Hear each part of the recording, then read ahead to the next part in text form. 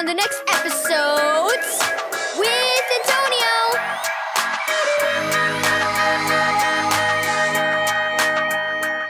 Thank you, Keys for Kids Ministries, for this daily devotional. Salty sin. Read Genesis 3, verse 1 through 6, and 17 through 19, and including John 1, verse 29. Thank you for helping me with the pie, Lizzie, said Grandma. The 4-year-old beamed. What about me? 8-year-old Henry asked, showing his grandmother the pie he made out of Play-Doh.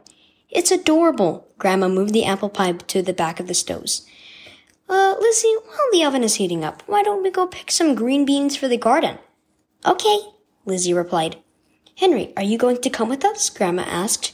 I want to make pies, Henry replied, Play-Doh in hand. Okay, we'll be outside for a bit then. Please don't touch the apple pie, Grandma said as she followed Lizzie outside.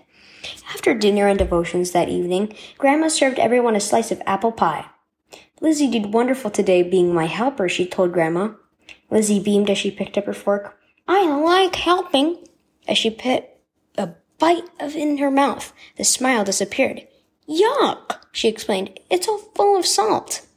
Grandpa tried a tiny bite. You're right, Lizzie girl. This does taste like a salt pie. Well, Grandma looked at the pie. How did that happen? I know I put the right amount of salt in. Henry, you're quiet, Grandpa noted as he looked at the boy. Henry sighed. I'm sorry, Grandma. I tried to put sugar on top of the pie so it wouldn't be extra yummy. But it wasn't sugar. It was salt. Now the pie's ruined. Grandpa chuckled. This reminds me of what we read in Genesis. When Adam and Eve disobeyed God and ate the fruit, the curse of sin entered the world. And just like the salt in this pie, we can't fix it and get rid of the sin on our own. We need Jesus' help with that. He died on the cross so he could take all of our sins far away, Lucy frowned. Is he going to fix the pie? Grandpa grinned. One day he's going to fix the whole world. Then all sin will be gone forever. In the meantime, he gives us lots of apples on our tree so we can bake another pie. Grandma smiled. This time I think I'll have 2 helpers.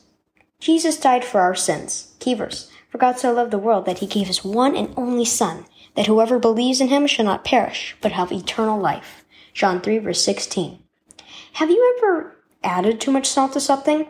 It takes over the food and makes the entire dish taste like salt. That's similar to how sin took over the world. The good news is that Jesus died on the cross to take our sins away and rose again so that he could fix the world and we could spend eternity with him. How awesome is that? Have you trusted him to take your sins away? If not, do it today.